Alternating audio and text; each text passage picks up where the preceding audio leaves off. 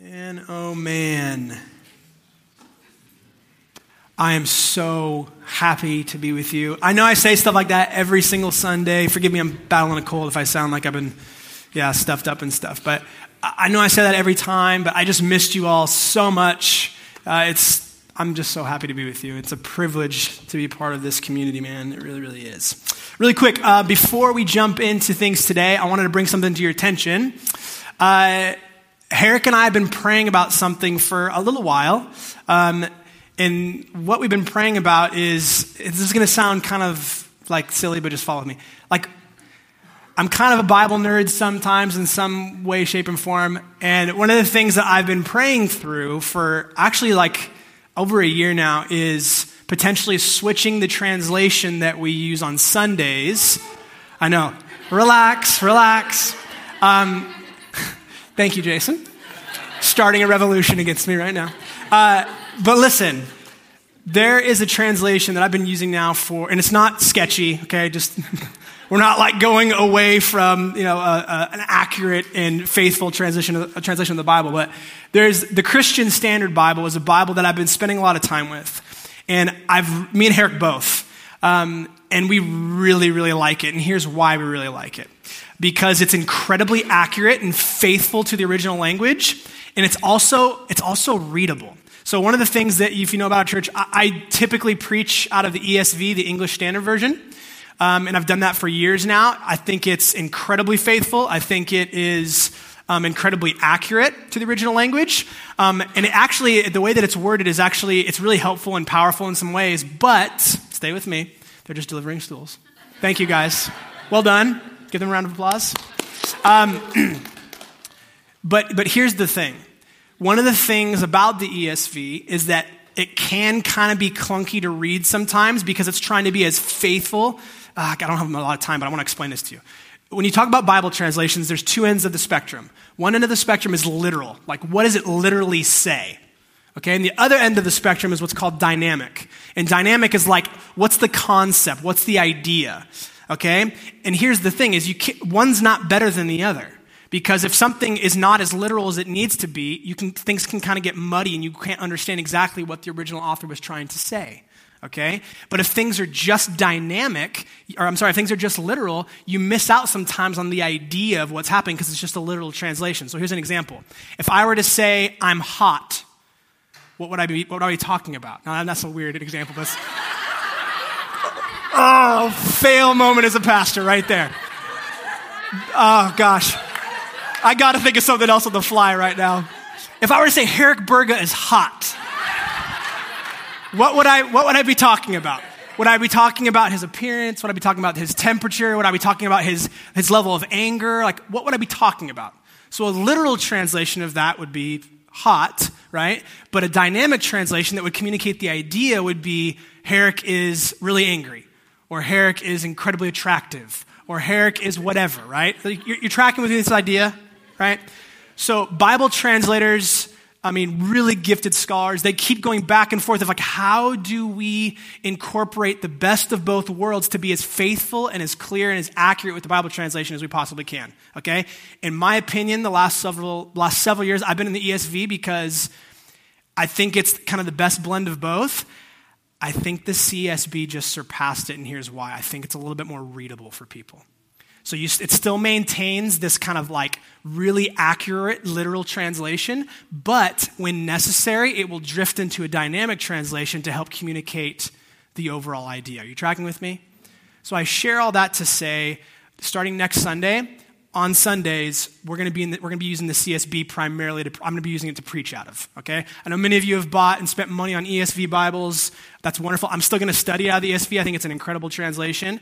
But I think in our context in Southern California, especially in a church full of children, I think we would be poor stewards, me and Herrick, if we weren't pastoring in a way that was really meeting everybody where they're at with the Bible. Does it make sense? So long story short, I've taken way too much time. Next Sunday, we're going to switch to that, okay? People have asked me, just really quick, people have asked me, hey, what translations do you recommend? What translations do you use? Me personally, I'm primarily in 3. I don't really drift out of 3 that often. But typically, I'll study in the ESV, the English Standard Version, and I'll study in the CSB, the Christian Standard Bible. And then devotional stuff, I'll kind of sometimes use the NLT, which is the New Living Translation. That one's fantastic for children, by the way. It's a lot more easier for them to digest, and it's still faithful. So if you have any questions about that, we can talk, but I wanted to let you know, starting next Sunday, Herrick and I and the preachers will typically be preaching out of the Christian Standard Bible. Super faithful, super accurate, very clear. It's not like a heretical Bible or anything. If you have any questions, you can talk to me. Sound good? Yes. Wonderful. Okay, so this is going to be kind of a different morning for us as a church. Typically, we preach through books of the Bible and then sprinkle in topical sermons depending on the needs and the season of life we're in as a church. But like I said, we just got back from this trip. And so we're going to do things a little bit differently this morning, okay? What I'm going to do is I'm basically going to kind of go into the scriptures for a little bit and tell you kind of a biblical theology of why these trips are even important. Like, why do we do them, okay? And then, and then I'll bring up Herrick and Jason, and we'll talk some more. And they'll kind of share some stories of things that they experienced. But to kick us off, I wanted to share, this might be crazy, but has anybody been to Cape Town, South Africa? Yes. So that's not fair, Nick. Your family's from South Africa. But yes. So, okay, the reason I bring up Cape Town is because I think it's the most beautiful place in the entire world. It's just outstanding. There's like, if you've seen pictures, it doesn't do it justice, but basically you have this massive mountain, right, on the ocean. So not like a cliff, not like, something like in Ireland or anything like that, but it's like this beautiful beach, incredible, and then you have like the shoreline that kind of goes up, and there's a city, a beautiful city, and then what's called Tabletop Mountain, and it's breathtaking. I cannot pump it up enough. We got to spend about a day and a half in Cape Town on the way home, and it was incredible.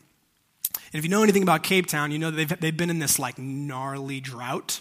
Have you guys been following this in the news? You heard about day 0? I'll explain it to you. So basically what happened is I think it was like a 3-year drought, really, really bad. And what happened was, I think it was, I forget the dates exactly, but the city was given a 5-month countdown to what they called day 0. And what day 0 was when they would turn the water taps, nothing would come out.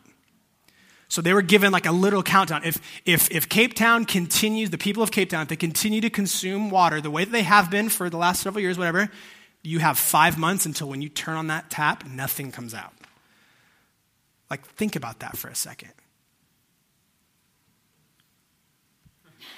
I did not plan that. That was, but seriously, think about the idea of like, you need water and you can't turn your tap to have it. So it's kind of a beautiful story because the people of Cape Town, they really banded together and they were like, okay, we have to conserve water. Like this has to be a priority for us. And so what they would do is, like in their showers, they would basically put like a tub over the drain, and they would shower into the tub, right? And they would turn off the shower when they weren't, like they'd wash and then they'd rinse, but they wouldn't leave it consistently on. But whatever water they would shower with, it would collect in the basin there, and they would literally use that. It's like gray water. They would use that water to flush their toilets. So they'd have buckets next to the toilet. Actually, we ate at this spot in Cape Town, and I went to use the restroom, and there was a bucket there with gray water ready to use it for flushing, right? So they would do that. They would also, like in the airports and everywhere, they would have this, like for the faucet to wash your hands, it would be like mist. And at first you're like, how am I going to wash my hands with mist? But actually you could do it, and it was effective. So basically they took all these precautions. They rallied together to conserve water in really practical ways. And they did it as if they conserved water as though their life depended on it. Because it does, right? We have to have water. It's really, really important. You see, as people, we prioritize what we value. Everybody, whether it's water, whether it's food, whether it's how you use your time, whether it's how you use your money, we prioritize the things that we value. And today we're going to talk about why, not just our church, but our family of churches, why we value and why we prioritize trips like the one that I just got back on, the one that we just got back from. Okay, why it's important to us. So, like I said, I'm going to jump into the scriptures for a bit, call the guys up to share some stories, and I'm going to share something that I really believe kind of God's agenda for each of us and for us as a church this morning. Sound good? It doesn't sound good to you. Okay, let me pray for us. Let me pray for us before I jump in, okay? Will you pray with me? Father, thank you for bringing us together this morning. Thank you for letting me be part of this community. Man, what a privilege it is to be known and to know these precious people. I pray, Father, that you would guide our time, that you would encourage us, Holy Spirit, that you really would point us to Jesus and what an abundant life actually looks like. It's not determined by material things. An abundant life is communion and fellowship with you and enjoying you together and living the adventure that you have for our lives. So I pray that over us now, that maybe seeds would even be planted and clarity might even be given to each of us in the ways that you're calling us to follow you, Jesus. So I love you. I trust you. Help me not to say anything that gets in the way of what you want to accomplish this morning. I really want to honor my church. I want to honor these precious men and women. I love you, Jesus. Amen. Okay, so go ahead and grab your Bibles. We're going to be in Romans chapter 16. It's the last chapter in Romans. I'm going to grab my water. Yeah, forgive me, guys. I got sick in the middle of the trip, and I've been fighting it, but I'm still better than I deserve. So Romans chapter 16. So this is Paul, the apostle, right? The missionary of missionaries, the church planner of church planners. This guy, he's writing a letter to the church in Rome, to the Christians in the city of Rome, okay? And like I said, this is the final chapter of this letter. And what he does is he ends the letter by sending personal greetings to some fellow missionaries. Okay, and we talk about missionary, there's a mission involved. And what's that mission? The mission is to make disciples of Jesus, followers of Jesus. Disciple means learner, okay? So the mission is to make disciples of Jesus. This shouldn't be new to us. One of the things that you have to know, that I think that the Western church kind of doesn't get this as good as we should. One of the things that we have to know is that every single Christian is called to be a missionary. It's not reserved for like the varsity Christian or the varsity believer. There's no such thing as JV and varsity Christian. It's like filled with the Spirit, following Jesus, or not yet filled with the Spirit and not following Jesus. It's on or off. It's binary, okay? There's no JV or varsity Christians. Every Christian is called to be a missionary. And here's the thing. Every Christian is called to be a missionary everywhere. So in your workplace, in your neighborhood, in this city, here's a huge one for us in our church. In your home. Guys, we have so many children. What a blessing they are. We want to show them how to follow Jesus. We want to show them what it looks like to actually enjoy him, obey him, and operate like him, because that's the abundant life that God promises. Again, it doesn't require, it's not dependent on materialism or money or wealth in the way that the world would define as wealthy. Abundant life in the scriptures is enjoying him. We get Jesus. We get to follow him, okay? Every Christian is called to be a missionary everywhere, home, neighborhood, work, city, all that stuff. So as I read this to you, I want you to take notice of a couple things, okay? Here's what I want you to take notice of. I want you to take notice of how many people, Paul names. Okay, how many different people he names. And here's what's cool, is he says something specific about virtually every person that we're about to read about. That means he knew them. There was a relationship, okay? So I'm going to pick up here in verse 3. I'm going to read verses 3 through 16. And just to forewarn you, I'm going to royally butcher some of these names, okay? So don't hold me accountable to that. I know a little bit of Greek, but I am not versed, okay? So let's pick it up here in verse 3. Forgive the scratch in my throat. Verse 3 here, Romans chapter 16. Greet Prisca. Another translation for her name is Priscilla. You maybe have heard of Priscilla and Aquila. That's what we're talking about here. So greet Priscilla and Aquila, my fellow workers in Christ Jesus, who risked their necks for my life, to whom not only I give thanks, but all the churches of the Gentiles, just means not Jews, but all the churches of the Gentiles give thanks as well. Greet also the church, the people, okay? Greet also the church in their house.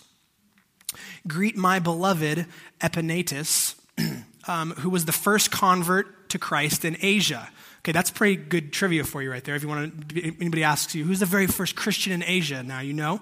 Okay, verse 6 here. Excuse me.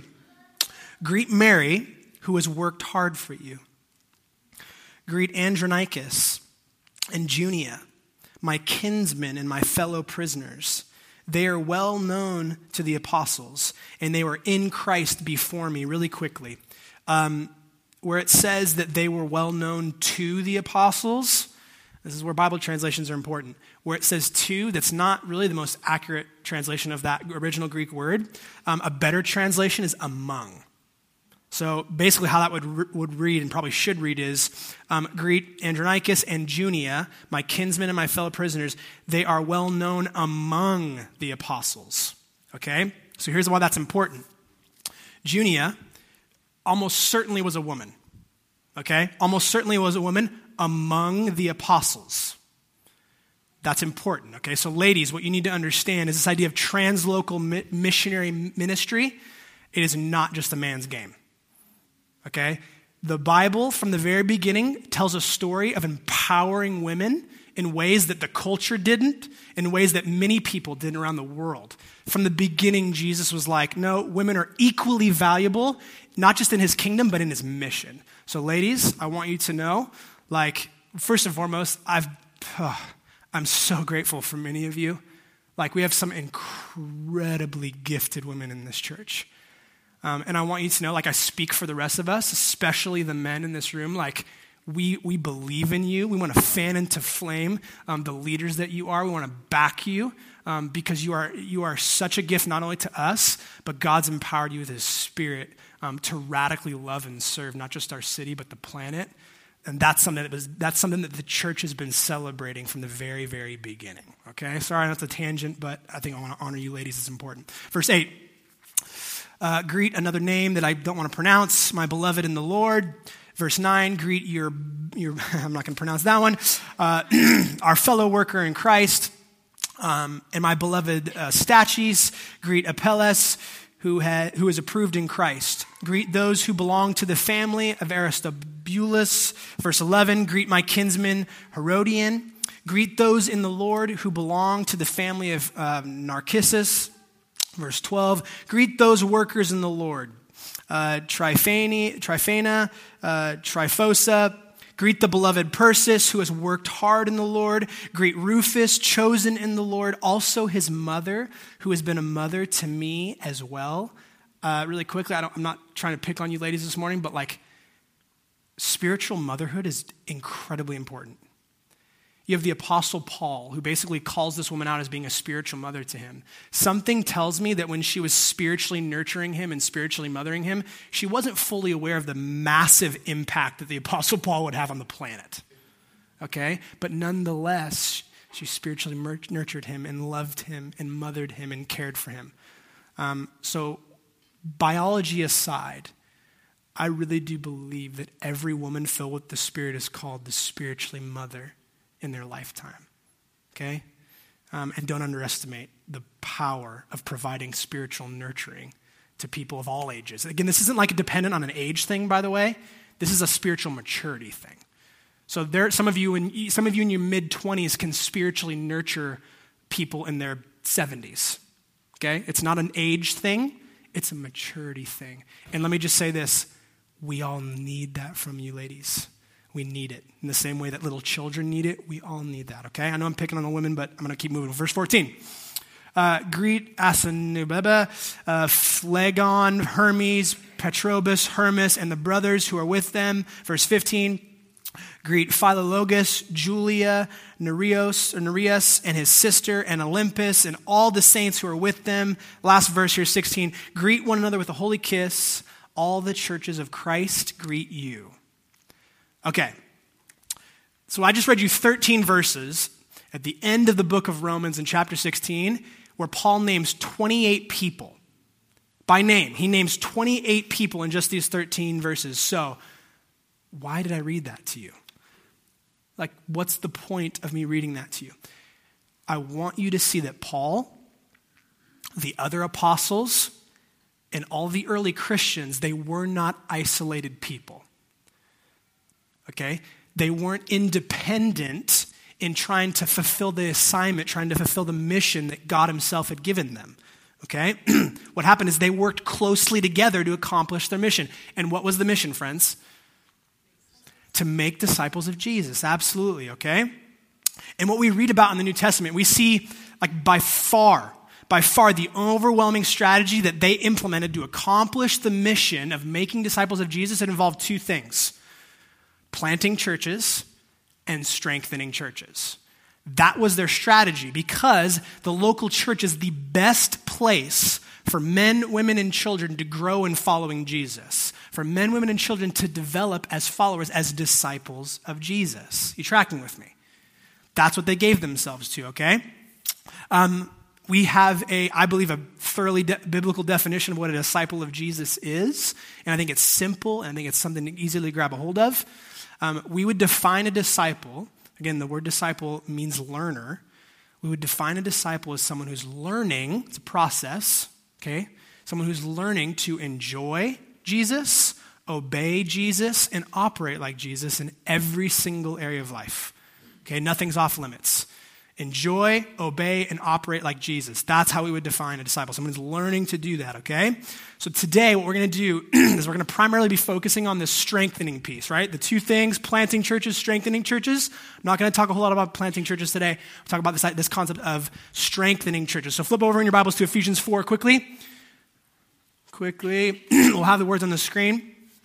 I'm going to read you verses 11 through 16 in Ephesians chapter 4. This is the English Standard Version, by the way. This should sound familiar to you. It says this in verse 11. And the he there is Jesus, and he gave, okay? That word gave, it indicates that there's a gift happening. He's giving something, okay? It's a gift. And he, Jesus, gave the apostles, the prophets, the evangelists, the shepherds and teachers to equip the saints for the work of ministry, for building up the body of Christ, until we all attain to the unity of the faith and of the knowledge of the Son of God, to mature manhood, I love this, to the measure of the stature of the fullness of Christ, so that we may no longer be children. There's that maturity piece again, right? We may no longer be children, tossed to and fro by the waves and carried about by every wind of doctrine, by human cunning, by craftiness and deceitful schemes. Verse 15, rather, speaking the truth in love, we are to grow up in every way into him, Jesus, who is the head, into Christ, for whom the whole body, joined and held together by every joint with which is it equipped, when each part is working properly, makes the body grow so that it builds itself up in love. Okay, Paul, he authored this, right? He's telling us something very, very, very important here. He's telling us how Jesus actually strengthens his church, how he builds up the body. Okay, remember, if the early Christians, they're giving themselves the two things, planting and strengthening churches. How are the churches actually going to be strengthening? This tells us. It says Jesus gave something, okay? And it tells us how he builds up his body, how Jesus strengthens his church. It says he does it through these various gifts. Okay, I know there's a lot of teaching happening right now. I just need you to know this because it's really important, okay? He says it's through these various gifts. So what I want to do, I want to break down these gifts really, really quickly so that you understand, because I think there's a lot of misunderstanding about what these kind of names mean. Are these gifts still in operation? All that kind of stuff. And even more than that, this is a huge part of our family of churches. How we actually want to plant churches and how we actually give ourselves to strengthening those churches. So I'm going to jump in, okay?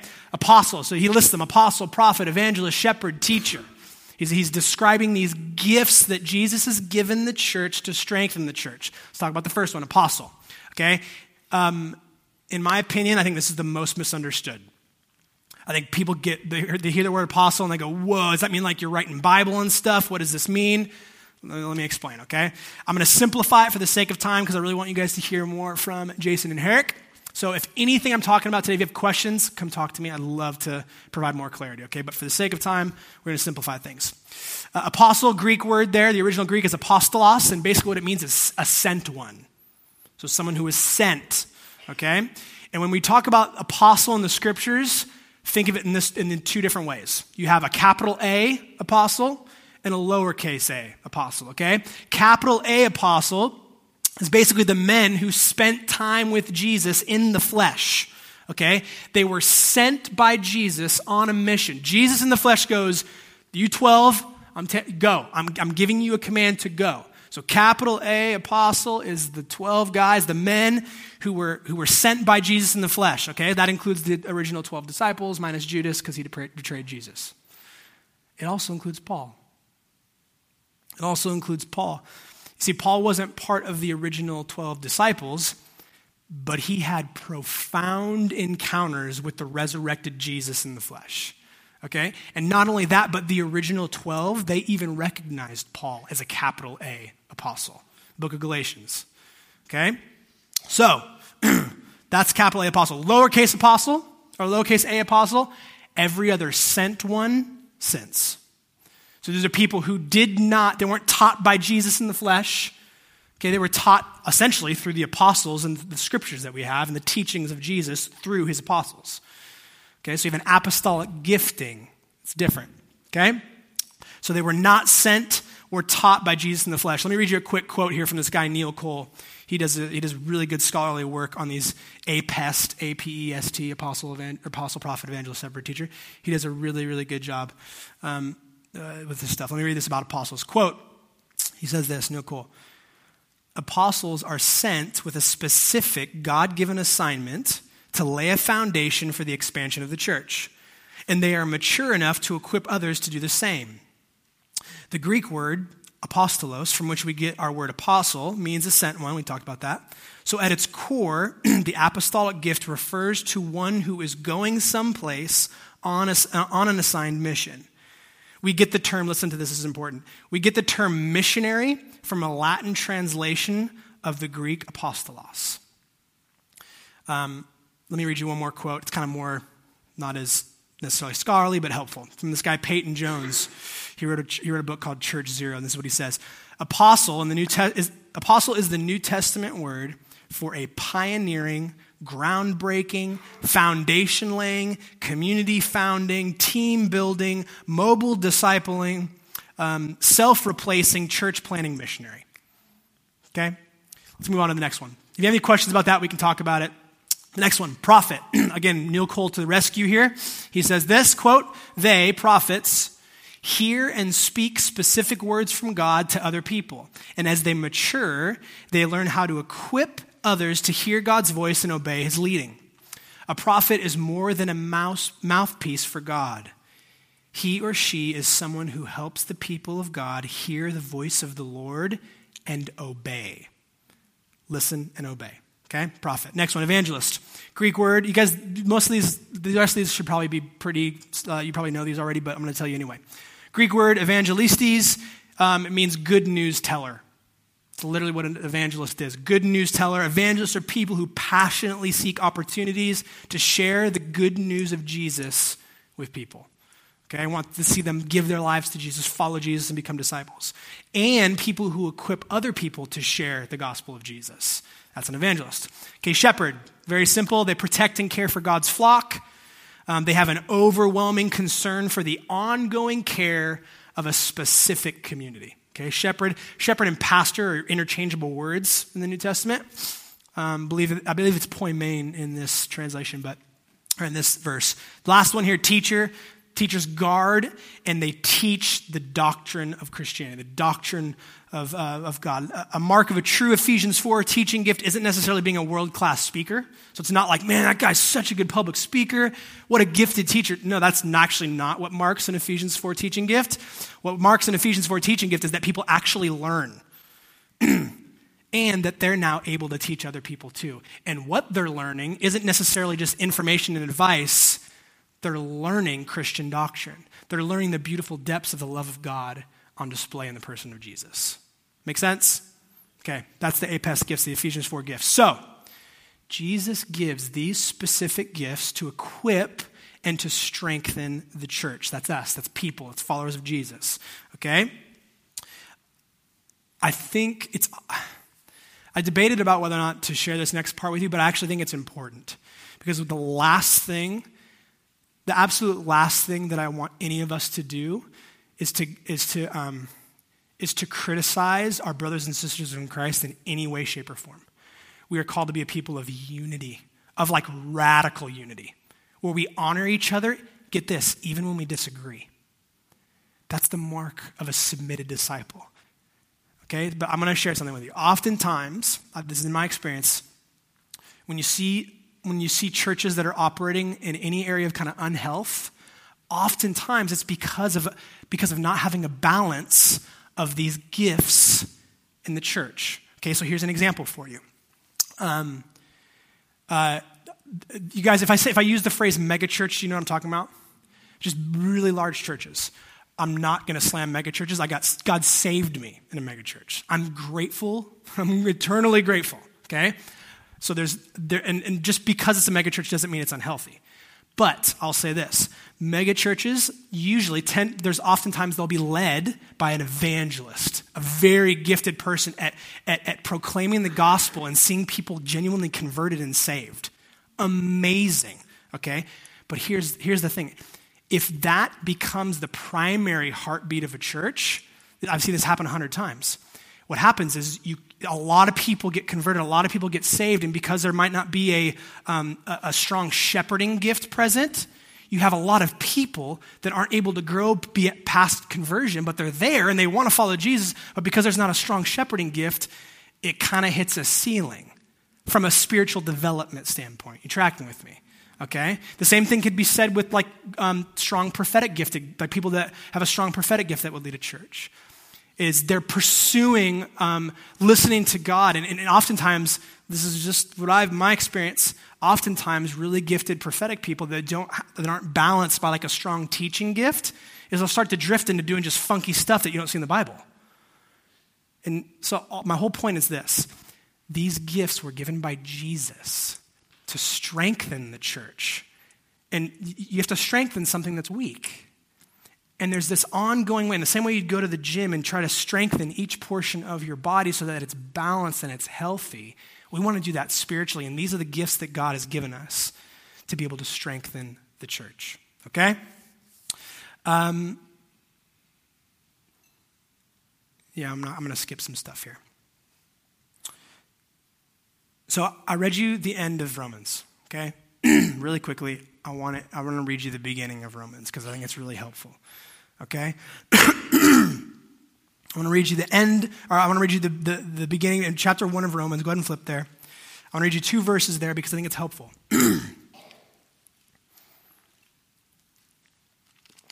We see so much collaboration in the New Testament, guys. It's like a big thing.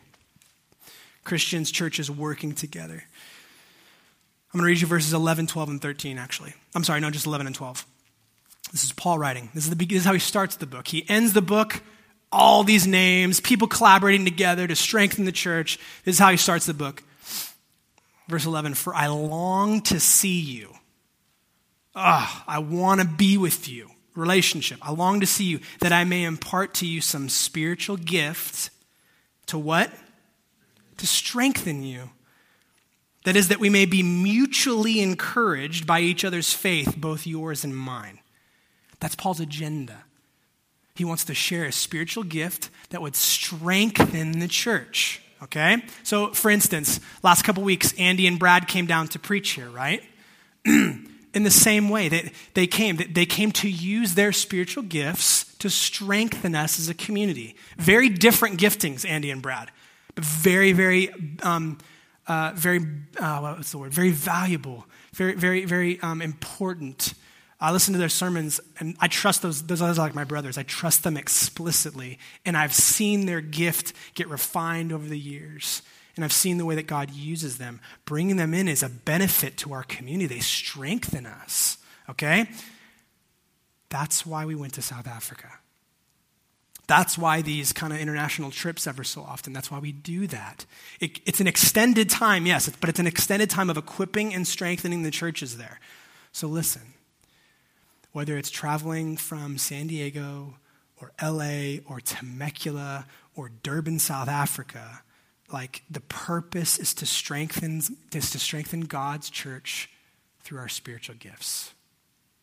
That's the point. So, here's what I want to do. I want to call up Eric and Jason. Come on up, guys. We have stools. This is epic. I totally forgot stools this morning. You guys okay? You with me? I know it's a lot of information, but I think it's really important that we understand why we do what we do. Okay. Let's grab some stools here. So here's what I want to do. I basically just want them to share with you their experience on the trip, share some cool stories, that kind of thing. And I asked them to kind of around 3 questions, okay? What was the biggest impact on your opinion on, so we visit really quickly, we visited 2 churches, spent bulk of our time with 2 churches. One's called Harbor City in downtown Durban, it's like in the more urban area, and one's called West Point, and they're kind of more in the suburbs. West Point would have a similar vibe to us as far as families and living in the suburbs and stuff. So what I asked these guys to do, and I want to kind of ask them, I want to kind of lead them through this, is what do you think was the biggest impact that you saw on Harbor City? And what was the biggest impact that you saw on West Point? And, like Paul talks about this idea of mutual encouragement, right? What was the impact on you personally? Because I genuinely think that what they have to say will encourage us and build us up. Okay, so first question, gentlemen. What do you think? What do you feel like was the biggest impact on Harbor City? I'm not gonna. Yeah, so I had some time to think about this, and I really do feel like for Harbor City, it was interesting because we went and Tom did a prophetic training for Harbor City, and we walked in, and I really felt like this was a community that was already operating in the prophetic, so they weren't new to this. They already had some experience. But an interesting thing happened. It kind of felt like, you'll have to forgive me, I'm a baseball fan, so I use a lot of baseball analogies. You can feel free to use whatever competitive sport or competitive baking, whatever you like. So in baseball, sometimes you have guys they're experienced. They know what they're doing. They're good at what they do. But sometimes they'll work with a coach who shows them something a little bit different, a new wrinkle on the same thing. So it's not like they're not learning how to pitch. They're learning how to hold a baseball differently so the baseball does something a little bit differently. Does that make sense? It's a wrinkle. And so going over there, I really felt like with Tom coming in, kind of like as a coach, and with this kind of crew of like players, like it really felt like I was watching like a coach like come in and bring like a new wrinkle to this group. And it was really fun for me personally because I feel like it was really great to see Tom like operating in that way. And then we broke off to practice the stuff that Tom was sharing, and I got to walk out and I saw everybody was so engaged with what he had just shared. It kind of felt like everybody went out and started playing catch, and they were like actually putting what they were learning into practice immediately. And so for me, the biggest impact, I think that, from my vantage point on Harbor City, was that it felt like this kicked their prophetic ministry to another level through providing like a new wrinkle on things. Does that make sense? Yeah. Yeah, so piggybacking off that, I think it was prophetic and prayer training specifically. And so, like Eric said, prophetic stuff, extremely well-versed in it. They had it down. What Tom added, practically speaking, is just how to pray through the Lord's Prayer, through prophecy. And I think that was kind of an eye-opening thing for them to actually practice that. Not just have like a vision for people, like seeing a sign or whatever, but how to actually pray for somebody through that. Not in an awkward way, and to shape it, right? Not thus saith the Lord, but actually pray through it, like reinforcing the father relationship. These are just some things that I picked up as well. Ask for God's kingdom to come. Ask God to meet daily needs, reinforce giving and receiving of grace, and expose the lies of the enemy. And for us as well, we got to see them not only work through the prophetic, but share those things with other people and pray with them in ways that actually impacted people in the community. And that was huge. And it's a very diverse community, and we'll get into that a little bit more. But it was a beautiful picture of like God's kingdom, seeing people that 30 years ago wouldn't be sitting together or be able to sit together, actually like sharing God's word with each other and breaking down and crying and holding each other. So that was a huge thing for them. That's great, man. One of the things that Jason's touching on is, if you're familiar with like kind of the history of South Africa, is this idea of apartheid. And apartheid was essentially like massive government-enforced segregation based on your skin color. So the country's done a lot of work. The church has done a lot of work in really trying to like unite the country. And frankly, one of the things that's cool about Harbor City is they're seeing incredible things. They're seeing this is going to make me cry. They're seeing like older white Afrikaans men like loving and ministering with like a young 20-something Zulu girl. Like that would have never happened, guys. So they're seeing God's kingdom come in fresh, amazing ways. And I really feel like God used this on this trip to strengthen their ability to minister to each other in prayer, which is really, really cool. Okay, so what about West Point, guys? What do you feel like was the biggest impact you feel like on that community? Okay, so if the impact on Harbor City was potentially more so in the equipping side, I think for West Point, it was relational. And from my vantage point, from my perspective, they were so eager to welcome us in. I mean, they opened up their homes. The community has a lot of similarities to us here in Temecula. It's a lot of young families, tons of kids, very hardworking, hard-charging kind of vibe. And everybody's got kids, but they all opened up their homes and welcomed us and spent time with us and made meals for us and wanted to hear. And my hosts, Matt and Karen, actually we felt kind of convicted thinking about it. I didn't really ask them a whole lot of questions because they just asked me questions. They were just asking me. They wanted to know what we're about. They wanted to know how we plant churches. They wanted to know how we're a part of a church planting church. We're part of a family of churches, and how have you planted 4 churches in 5 years or whatever?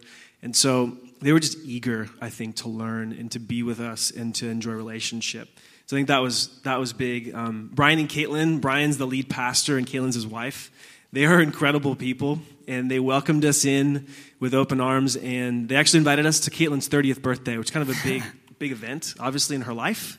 And Brian shared, it was just beautiful, what Brian had to say about his wife, and then Caitlin just starts sharing, and she just starts talking about Jesus, about what Jesus has done for her. And it was incredible. I think by the end, if she had said, okay, and who wants to rededicate their life to Jesus, I would have been like, me. It was just powerful. They're an amazing couple. They love Jesus. This is some of the things I wrote down. They love Jesus, his gospel, and his people. And the amazing thing is we'd sit down and kind of talk. We'd start talking about our churches, about you guys, about their people. And there's a C.S. Lewis quote, if maybe you've heard it, where he kind of talks about friendship. And he says friendship starts when 2 people have the conversation, and then they're like, wait, you too? I thought I was the only one. And I feel like it was a lot of that, you too? Just the stuff they go through, the joys and the challenges is just so similar to us. I've just felt so connected to them. So I really do think the big impact was relational. It was friendship. It was kind of kinship and gospel partnership. Mm. Yeah, so West Point, I mean, if you took Temecula and threw it in South Africa, that would be West Point up in Kloof. The stories that were shared were almost identical in a lot of ways. But I think for me, what I saw specifically in that community, Tom's in his wheelhouse when he talks about to listen and obey.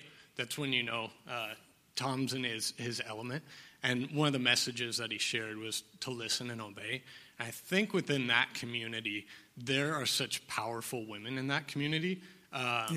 It's the backbone of that church, and I think the message really emboldened the women there to basically take the lead on holiness and grab it and lead that community. I'll give you a specific example from what happened before. So Brian Barnes is the pastor of West Point Church, and this was a few months back. He got really sick. He had all his sermon notes. He got really sick. He showed up, and he basically turned to his wife Caitlin and was like, I don't think I can preach this morning. I am so sick. And he's like, maybe we'll just do more worship. Maybe we'll just do. And she ripped the notes out of his hand, and she's like, the word of God will be preached in his house. Dude, I listened to this message. She killed it. It was better than Brian probably could have teach the message. I hope Brian's listening. I love you. But it's such a beautiful picture of that community. Even my host, Bianca and Chevy, she is Caitlin, Bianca, I can think of like a dozen women in that community are such powerhouses. And I think after that training and the message to listen and obey, the ladies were like, Bianca and Chevy kept me up till like midnight one night, and we were just discussing the message, like Temecula, Kloof, what it meant, and really like, hey, we're going to take the charge on holiness, and we're going to run with this. And this is what it looks like to be fully human, is to be holy, and this is what we need to do. And even if it like means that the men in the community are going to piggyback off that, so be it. Like it was a massive thing for those ladies. That's great, guys. Okay, one more thing. The biggest impact for you personally. It's really hard to narrow it down to one thing, but I did it because there's just a lot of stuff that happened. So I feel like it's important to give some context as we were heading into this trip. This happens, I think, to every disciple. So this isn't like unique to me as in a pastoral role. Like we just go through periods of discouragement sometimes. And I felt like really discouraged heading into this trip, if I'm completely honest. I just felt like just really down about myself, just experiencing all my weaknesses and inabilities and limitations, all my developmental needs, and I just kind of felt like, I have such a long way to go as a disciple, as a pastor, as a man. So this was like Monday. We were leaving, I think we left Thursday, for Wednesday or Thursday.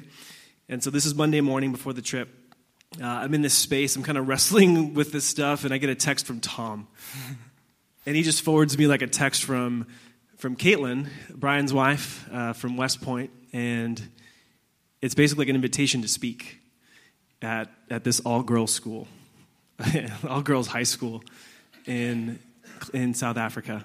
And so here I am. It's kind of like, have you ever been in like a space that you're at work or whatever where you got a project or something that's just not going well, and then your boss is like, okay, and I need you to give an update today, right now. And you're just like, can literally anyone else, can anybody else do this besides me? That's kind of how it felt. And I didn't respond right away to Tom's text. Because the thing that was just running in my mind was like, no, pass, 10 times, like pass. But thankfully I didn't run with that. I just kind of paused and I was like, I'll just pray about this and see what happens. And I really felt like pretty clearly Jesus was like, I'm not deterred by what you're experiencing, so don't you be deterred either. Like, press on. And so I was like, okay. And I told Tom, yeah, we should talk about this, but yes. And then it was like head first into packing, prepping, wanting to spend time with Heather and the kids. And then, tons of travel, not necessarily the best environment on the plane to prep a message. And then we like land in South Africa, and it's just like go, go, go.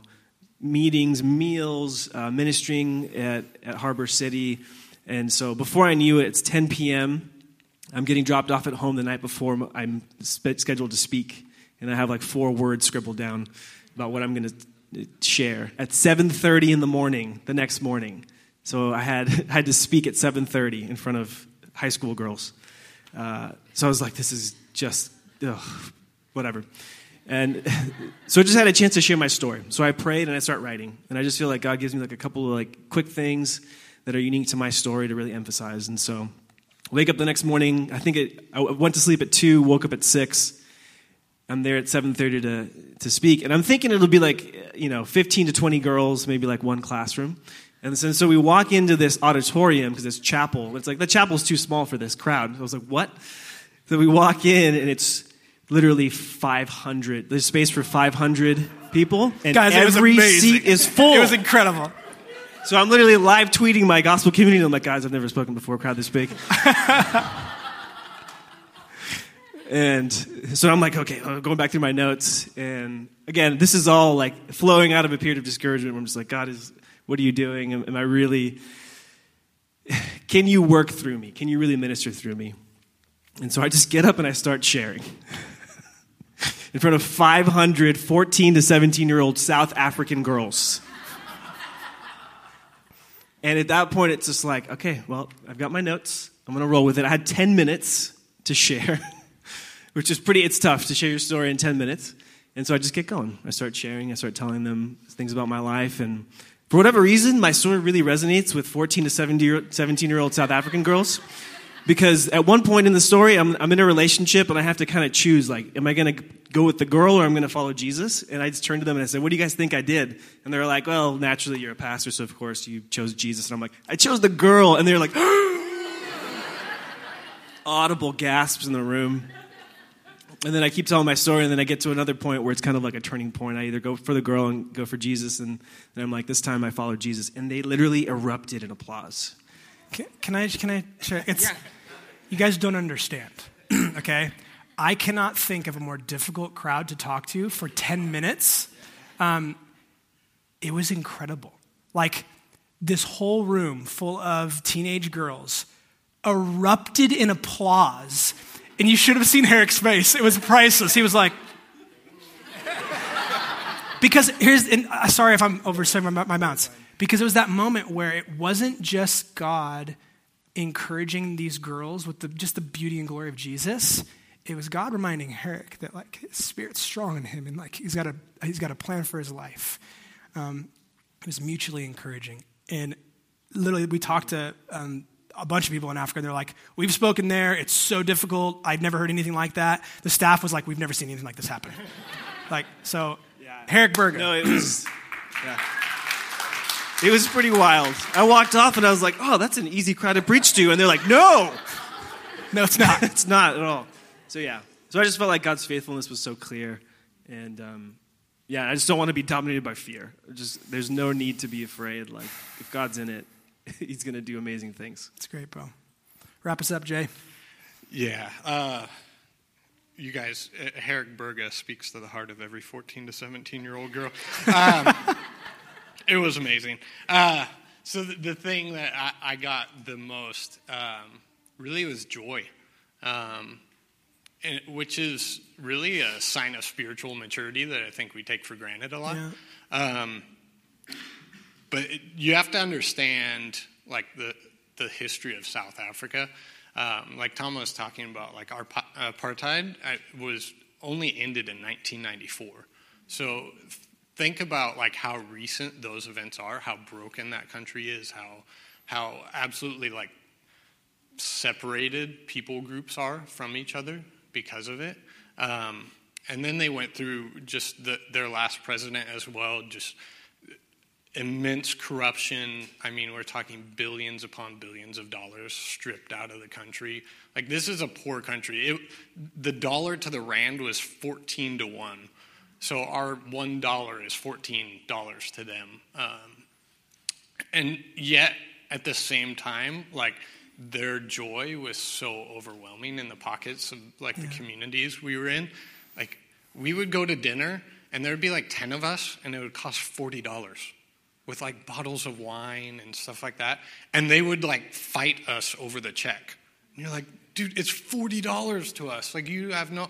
And they're like, no, you're our brothers. Like, it was such a big deal to them to, like, be generous and joyful about it.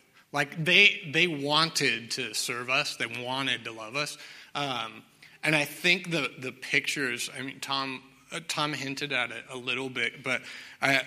When I was sitting there thinking about it on Friday, so let me tell you, when you get around a bunch of pastors and they're discussing what Bible version to use for the church, and 3 hours later they're talking still about it, I'm like, I'm just going to download the CSB on my phone so I can read. And so then it's like the CSB sending me daily updates. So I wake up Friday to my daily update, and it's Psalm 133:1.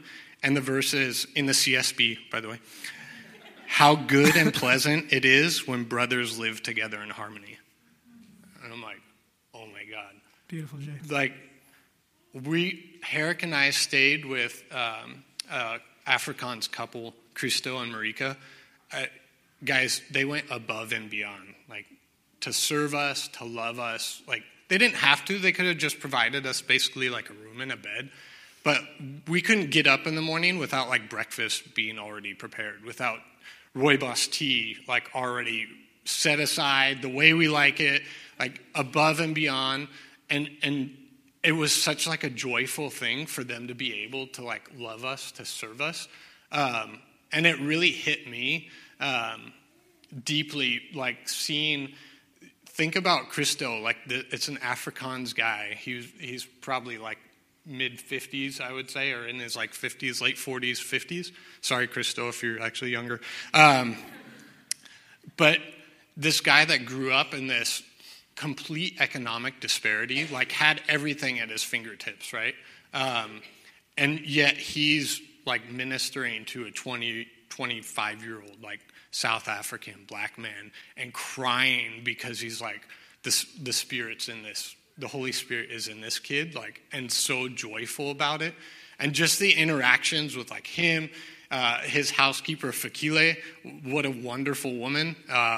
This Zulu lady by the end of the trip who was calling Herrick and I her boys, like giving us kisses in the morning, just smothering us with hugs, and who came from like the poorest conditions in the world, but just overwhelmingly joyful to like have people in her life, in her home. Like she was proud of her country. She was proud of her home. It was seeing those pockets of like God's kingdom advancing. Like you could look out around South Africa and they're like, yeah, we have our problems, but then seeing like in Harbor City and West Point, like God's kingdom actually advancing, what restoration looks like, what it looks like when Jesus invades a space that is deeply rooted in racism, deeply rooted in economic disparities, and what he actually does and the hearts that he breaks and changes and molds and makes it look like his own heart.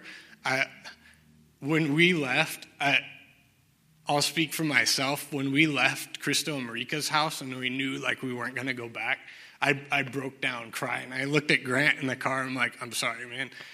Like, this is what I want for our community, right? I want our community to be reflective of Jesus. No matter what our situation outside looks like, I want us to be a people that chase after Jesus and have Jesus chase after us and have the Holy Spirit live in us to where we do things that are generous beyond our capacity. Yeah. And be joyful. Like, be joyful about that. So, yeah, joy. Big. Beautiful, guys. Would you give them a round of applause?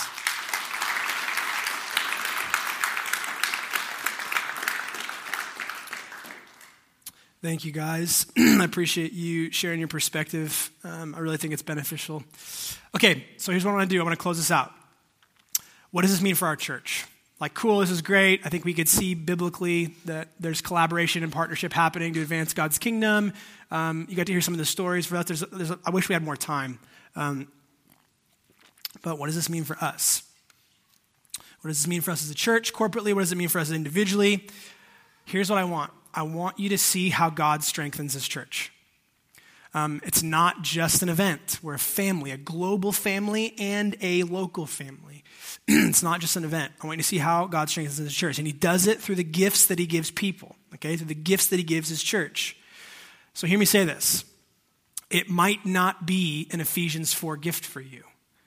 That's okay. There's a plethora of other spiritual gifts. It might not be an Ephesians 4:1. Maybe it's something else. Maybe for you, it's like the gift of encouragement. I know many of you have the gift of encouragement. So some of you, I know it's that. Okay, maybe it's the gift of encouragement. Guess what? Everybody needs you. Everybody. Locally, translocally, whatever. We all need you. So like when someone's discouraged in our community, someone's having a hard time, they're down, they're struggling, we need to be able to send you in. Are you tracking with me? We need to be able to know each other's gifts to the point where we can go like, okay, I know Sean's having a tough time. Kylo, like, dude, I need you to, like, Kylo's got to give. Like, we need to, it's almost like, forgive my analogy, but it's almost like matchmaking. And not romantically, gift-wise and need-wise, okay? Sarah needs encouragement. Lisa, you got to spend some time with Sarah, like whatever, or vice versa. You're tracking with this idea. We need to know each other. We need to know the ways that God has gifted us so that we can send each other. Yeah, man, sometimes it's not like just across the world, right? Or across the state. Sometimes it literally is across the room. It's important, okay? Because God has called each of us to be sent. To be a Christian is a missionary, okay? Let me wrap us up with this. Basically, I want you to know that strengthening God's church is a massive priority for us. It really, really is. Not just locally, but globally. It's God's mission. It's what he's called us to. Yes, on a macro level across the globe, right? But equally as importantly on a micro level across the room. It's really, really important, okay? So, maybe you aren't called to preach a sermon. Maybe you aren't called to lead worship. Maybe you aren't called to lead a training yet. But all of us are sent ones, guys. Hear me say that. All of us. Every Christian is a missionary. Every Christian is a sent one. So my prayer for our church is that God would make us more and more of a collaborative community that's dedicated to making and strengthening disciples of Jesus everywhere. It's really important, okay? So here's what I want to do. I want to ask you to stand. How much time do we have? We have maybe 7 minutes left in our gathering. We went really long. The band's going to lead us in a song. I want us to respond in praise and worship, right? So we'll do a song. But here's what I want to do, okay? I want to pray. And I want to pray over kind of two things. I want to pray over dormant gifts. So this would be like, you know you're wired a certain way. You know God's given you a desire in specific areas. I'm looking at someone right now. And it's almost like it's been dusty a little bit. It's kind of sat on the shelf for a little while. Like, I want to pray for those of us that have something like that God would kind of stir in us a desire and fan that into flame so that we would love the world through our gifts. God, your gifts don't exist for you. They're gifts for other people so that God can communicate his love to them. So for those of us that are having those kind of like those dormant gifts, I want to pray that the Spirit would fan those into flame. Okay, so that you be walking in more obedience in God's call and adventure for your life, and the planet and Temecula would benefit from it. So that's the first thing I want to pray for.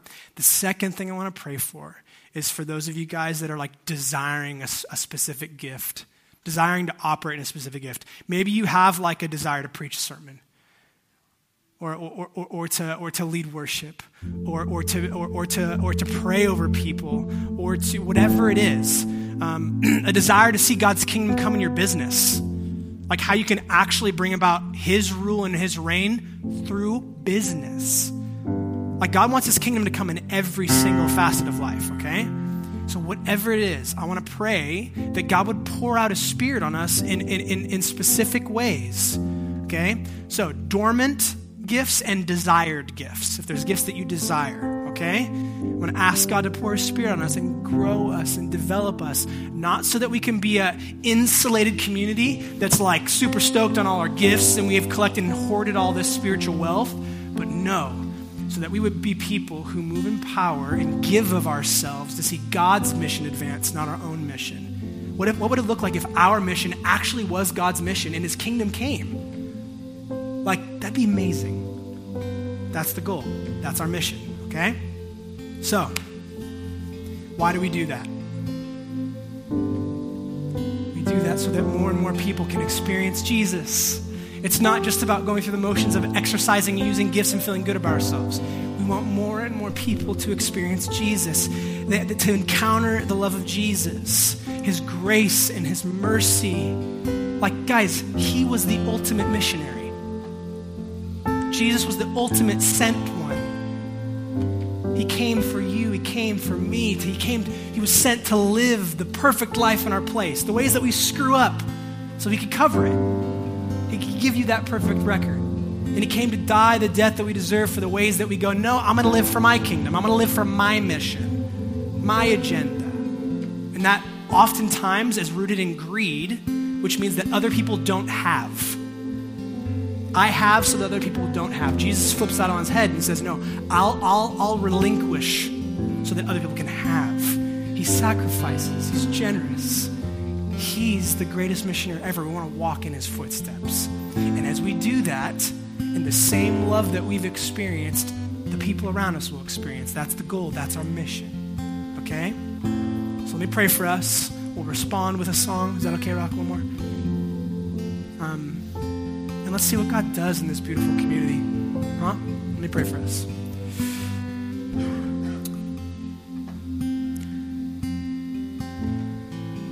God, make us people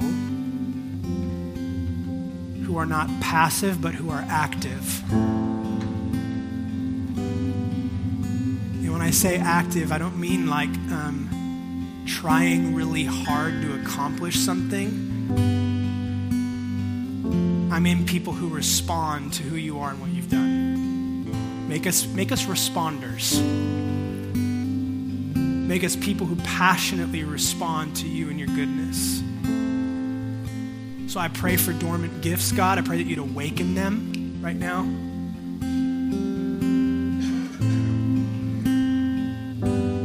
Where people desire to minister to people in prayer, I pray that you'd awaken that.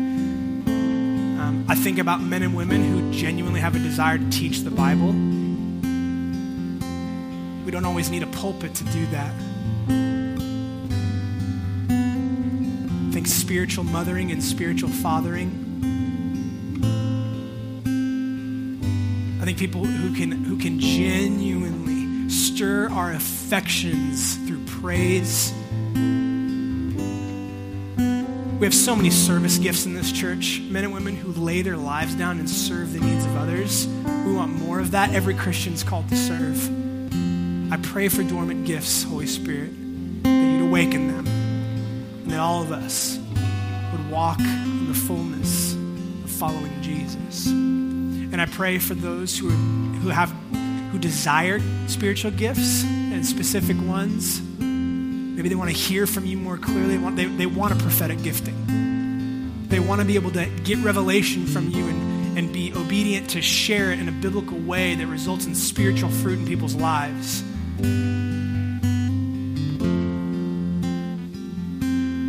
Holy Spirit, would you bless us?